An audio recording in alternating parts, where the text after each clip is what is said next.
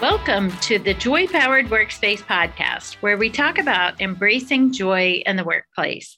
I'm Jody Curtis, owner of Purple Inc., an HR consulting firm. And with me is my friend and co-host, Susan White, owner of Susan Tender White Consulting, an HR consulting practice as well. Our topic today is finding quality talent today using skills-based practices. You know, recruiting seems to be difficult for everyone right now in every industry and at every level of the organization. And there are lots of reasons or maybe presumed reasons for this. So, Susan, let's talk about a few of those. Yes. Well, number one, with baby boomers retiring, there are simply less people available to work. Right. And we'll talk a little bit more about this one at the end of the podcast, but many more women elected to stay home during the COVID pandemic and have decided not to return to work, at least for now. And it makes sense given all the uncertainties on the horizon about the virus and childcare and schools staying open or not. Right. Number three, others are electing to continue on increased government benefits, either for unemployment or the child tax credit. You know, if you do the math, does it really make sense? If you can make more money not going to work, I get it. They've got to make sure that they make ends meet. Right. And others have just not returned to work due to the increased risk of COVID, which seems to not be going away. Yes, you're right. And finally, there is increased competition amongst employers for scarce resources of people. Right. So because of these different combinations of reasons, organizations need to be more creative than ever in both retaining and recruiting employees. One way to think differently about recruiting may be to focus on skills needed for the position versus degrees and certifications. In the past few years, as an example, this has been more common in the technology sectors. Some tech firms hire based on programming skills in a particular program versus those with certifications or degrees.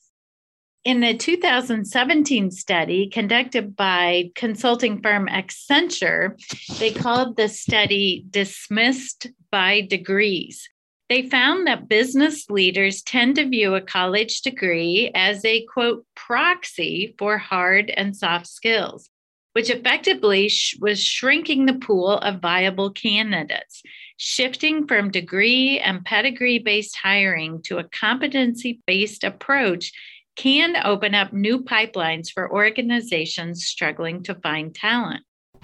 Now, a word from our sponsors. We're excited to tell you about our newest book, The Joy Powered Organization. Jody teamed up with fellow HR pros Megan Nail and Jeremy York to share research, ideas, stories, and experiences to help you build a positive organization with employees who have been empowered to find their joy.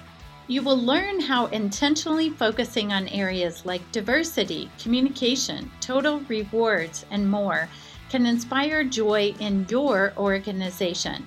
Find out more about the Joy Powered Organization and how to buy it at getjoypowered.com/books.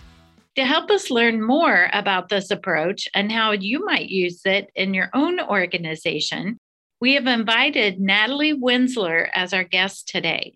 Natalie is a manager of employer initiatives for Skillful Indiana, specializing in skills-based talent management, employer engagement, and career development. As a dynamic facilitator, Natalie brings together the workforce ecosystem to be more equitable and effective in attracting and retaining talent.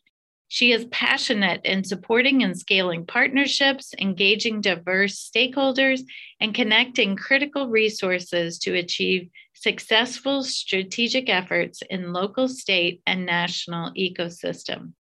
Natalie also supports employer engagement through the Markle Foundation's Rework America Alliance to open opportunities for individuals to move into good jobs.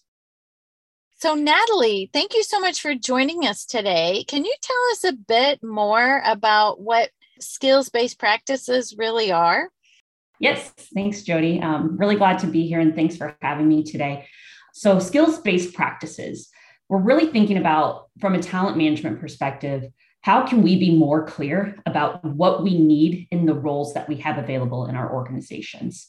So traditionally, we have a job posting that has a laundry list of items, example activities, maybe a few certifications if they've become needed or just put on a resume or on a job posting over time, but not really looked at or reviewed in a while. So when we want to transition to skills-based practices, we work with employers to understand what are those true competencies needed for someone to be successful in that role, so that you can be clear at the very beginning to attract the talent that has the skills you need and to use that job posting throughout your hiring process.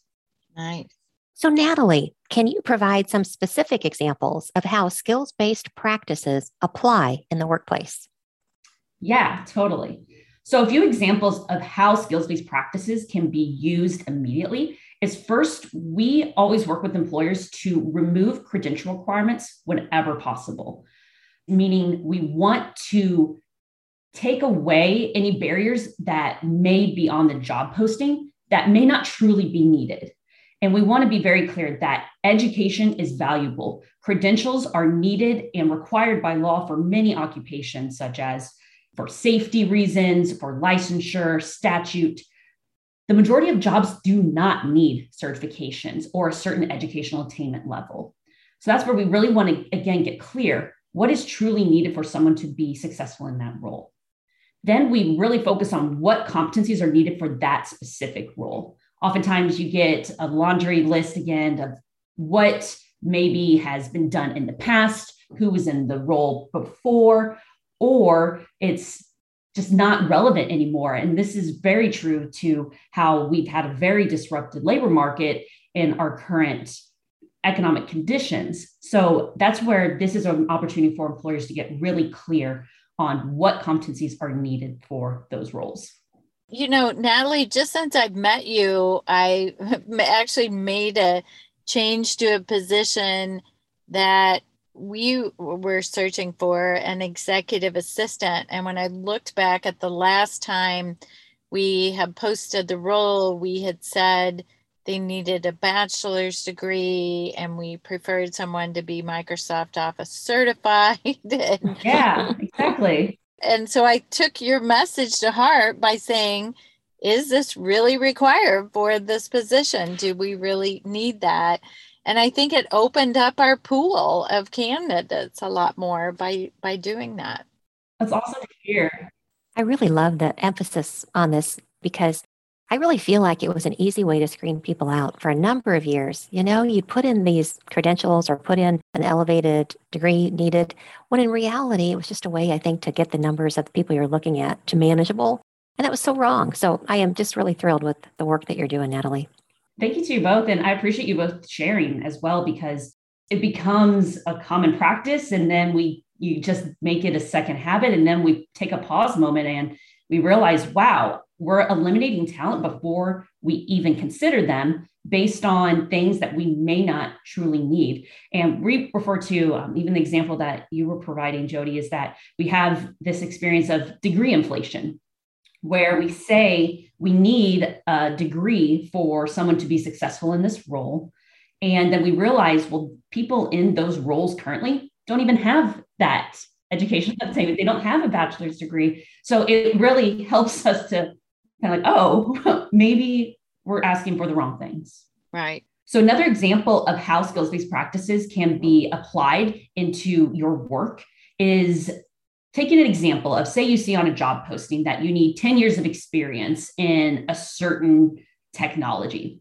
However, that technology is not even 5 years old. We often see this mismatch of what we need and what we're asking for. And we also work with employers to think about, so you say you need someone with 10 years of experience, and that starts to put a certain age restriction on a role, because you may be trying to get toward a sense of maturity, a sense of experience, when that is not necessarily what you're truly looking for. Good point. Now, you've been training people on this approach for a while now. What kind of feedback have you received from people who've gone through your training or taken a different approach to this. Have you heard some good success stories? Yes, there are a lot of great success stories. And I'll even take a couple steps back to give a little bit of context as well. So when we're from Markle and Skillful talking about how we're working with employers to take a skills-based approach, the core of how employers can learn to adopt skills-based practices is through our Skillful Talent Series. The Skillful Talent Series is a 4-part workshop series that spans the entire talent management process, from attracting the right talent, candidate evaluation, selection and onboarding, and employee retention. It needs to be a continuous cycle for true impact to be made. The Skillful Talent Series is SHRM certified, so you can receive SHRM credits for attending a Skillful Talent Series workshop. We initially created the workshop series to be an in-person experience, and as everything shifted through the pandemic, updated our content and curriculum to have a virtual experience through a live workshop with a trained trainer. Part of our delivery model is that we always work in partnership with others, meaning we want to train trainers and consultants to be experts in skills-based practices so that we can have the true ecosystem impact where everyone and everyone's skills are valued. So just even a few success stories, as we've been working in multiple states, starting in Colorado, then Indiana. We've expanded other state work to a few others throughout the country. Under our Rework America Alliance, we've also been working with 5 metro areas to bring together the resources and tools that we've developed as response to the pandemic to ensure that we have an equitable recovery, to really understand how do working serving organizations be the backbone and subject matter experts of skills-based practices so that employers can make these practice changes. That's wonderful. So with all of us really focused on trying to get better at diversity, equity, and inclusion, Natalie, why do you believe that shifting to a skill-based approach for sourcing, screening, and hiring will create a more equitable labor market? Skills-based practices inherently reduces biases from the approach itself. When we are focused on the skills someone needs, then we are reducing other factors that may impact our decision-making process. For example, on a job posting, there might be language that favors one gender over another. There may be requirements that will discourage certain groups over another. So when we are truly focused on the skills needed, we can be able to screen those individuals based on the competencies presented either on the resume. We can create interview questions that are focused specifically on skills. And we have a better sense of what skill level the individual is coming in our organization with so that we can train effectively and get that person on board as quickly as possible. Smart. Super smart. And I love it that all works together, right? That we can be better at hiring, that we can be more open and more inclusive, more equitable. Like there's so many ways this can spin off to other good practices and approaches and how we add people to our team. Yeah. And to speak to the inclusive piece, when we are thinking of how we develop talent internally and how we promote, oftentimes opportunities are only given to certain people, or if there's not transparency of what opportunities are coming available over the next month or so, that's where we get to, you may only look to a certain group or offer an opportunity to only a few, where that is not an inclusive development strategy. So how can we be clear of what our roles are in our organizations, how people can develop their own skills, both supported by our organizations and our companies, and then empower them to have those conversations so that we can build the talent within our 4 walls? Because oftentimes we see that individuals will leave an organization to find advancement rather than stay. Well, what is one thing in particular HR professionals can do to implement more equitable practices? There are many resources and tools that we've developed at Markle and Skillful to implement equitable practices. First is our Skillful job posting generator. You can find this tool at generator.skillful.com. What this web-based template is an opportunity for you as a human resources professional to enter in a title that you might be hiring for. When you enter that title in, it'll give you a list of occupations that may be similar to what you're hiring for. The two data sets on the backside is ONET and ESCO, so the national description of occupations for the United States, as well as the European equivalent. And you can select the occupational title that's closest to what you're hiring for, and it'll generate a skills-based job posting. It brings in the knowledge, skills, and abilities from those two data sets for you to have meaningful conversations with your hiring managers to determine, well, what are the competencies that are most important for you? How can we build this job posting together and define the competencies through the lens of our needs at our company? I love it. And Natalie, just to be clear, how much does this tool cost? Completely free. Yeah. All of the resources and tools that we provide are more likely than not free. Wow. It's truly in partnership with the organizations that we work with. So just to make that clear again to all of our listeners, all of these tools she's talking about are free to all of us. So we should check these out. We'll put the link to those in the show notes so people can find them. But keep going. I just wanted to interrupt you on that point, but go ahead with your other ones. Yes, thank you. Under our Rework America Alliance, we have been bringing together a nationwide collaboration of employers, nonprofits, educators, government entities, and public and private organizations who are dedicated to helping unemployed and low-wage workers emerge from this crisis stronger.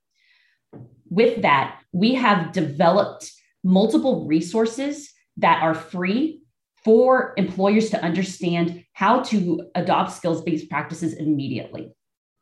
From the employer toolkit that we've developed, we have a sourcing toolkit where it shows what do we mean by a skills-based job posting, provides an example of what a job posting looks like that is skills-based. There's also multiple business case studies showing the benefit and value of adopting a skills-based approach. We're in the process of creating job-specific toolkits as we've identified gateway occupations that have growth over the next few years, as well as it has meaningful wage gains. With that, the first two toolkits that we've developed is the computer user support specialist position and the cybersecurity analyst position. Wow, what wonderful resources. Where do you get your funding to be able to make this available for free? We're really fortunate that we're supported by fantastic partners, including Microsoft, Walmart, Cognizant, and the Patrick J. McGovern Foundation. Wow, just to name a few, right? Just a couple. That's a pretty good list. Yeah, we're very fortunate. And that's where we're really focused to help the full system. So we're all working in partnership and alongside one another. Nice. So Natalie, how can our listeners reach out to you and or Skillful for more information on this topic? You can access the resources that I've referenced at markle.org. There you can find the Alliance, learn more about the 5 metro service areas that we're bringing collaborative and resources together in a meaningful way, as well as the work that we've been doing in Colorado and Indiana. I want to clarify, Markle is MARKLE.org. Correct. And although you're working specifically from Colorado and Indiana, people across the country or wherever they may be can still access these as well too, right? Yes. You can also go to skillful.com/employers to see when upcoming trainings are available to learn a skills-based approach. And how much does that training cost? Free. It is free. Jody and my favorite price, free. Yeah. So thank you for saying it a lot. Yeah. What a wonderful, wonderful set of resources. I'm really going to look into them. Thank you. We have a really great team that truly wants to help job seekers get connected to meaningful careers. And the employer role is so important.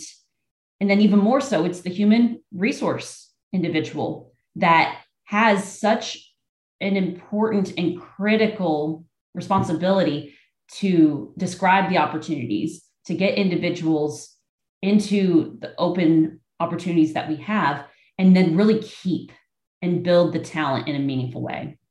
Well, thank you so much for joining us and for sharing these resources with our listeners. This is great information. Thank you, Natalie. Thank you, Jody. Thank you, Susan. Now, a word from our sponsors. Jody, I've been talking to a lot of people who say the pandemic has left them feeling a bit blah and unmotivated. Yes, me too. And I sense there's a desire to get back on track. One of our repeat podcast guests, Dr. Sandra Schrock, CEO of Levelhead, just released her latest book, Thriving in a Global Pandemic and Beyond, and that really addresses what we're all feeling. What I like is that it's a handbook, really. You don't have to read it cover to cover. Just jump to the topic that interests you most, whether that's stress, focus and attention, relationships, healthy habits, and more. Each chapter helps you understand the why as well as the how, with over 100 brief self-care practices included.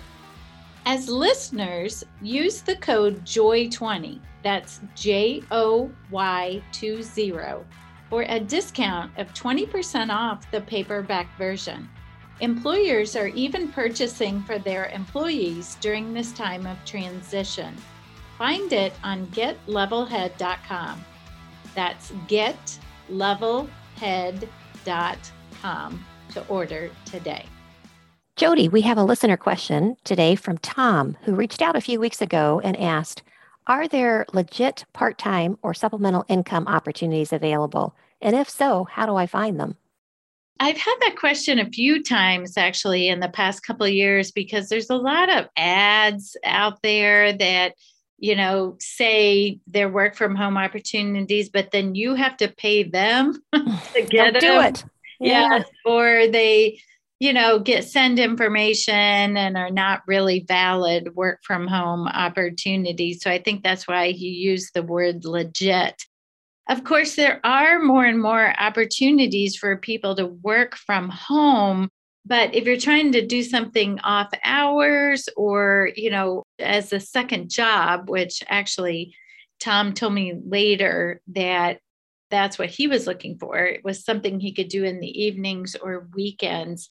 So I don't know. I didn't know any specific work from home sites, but, a lot of people do very well with some of those product sales, if that's of interest to anyone, or finding those opportunities. I think some of them are very female dominated, but things like Mary Kay or Pampered Chef or Tupperware, a lot of people do very well with those if that's an interest.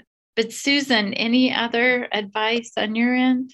I would just mention Upwork.com. Upwork is really wildly successful. And I know a number of people who have used it to try to find somebody who could do a consulting project for them or do a graphic design for them or do just some quick, not necessarily quick, because I've heard some people have like 7-8 month, part-time assignments working on initiatives, but also, so it's great for people who are looking for individuals who can do, specialized type of work. But it's great for people who have full-time jobs and they're just looking for maybe a project on the side to get that extra income and do it from wherever they are. It doesn't have to be the same city.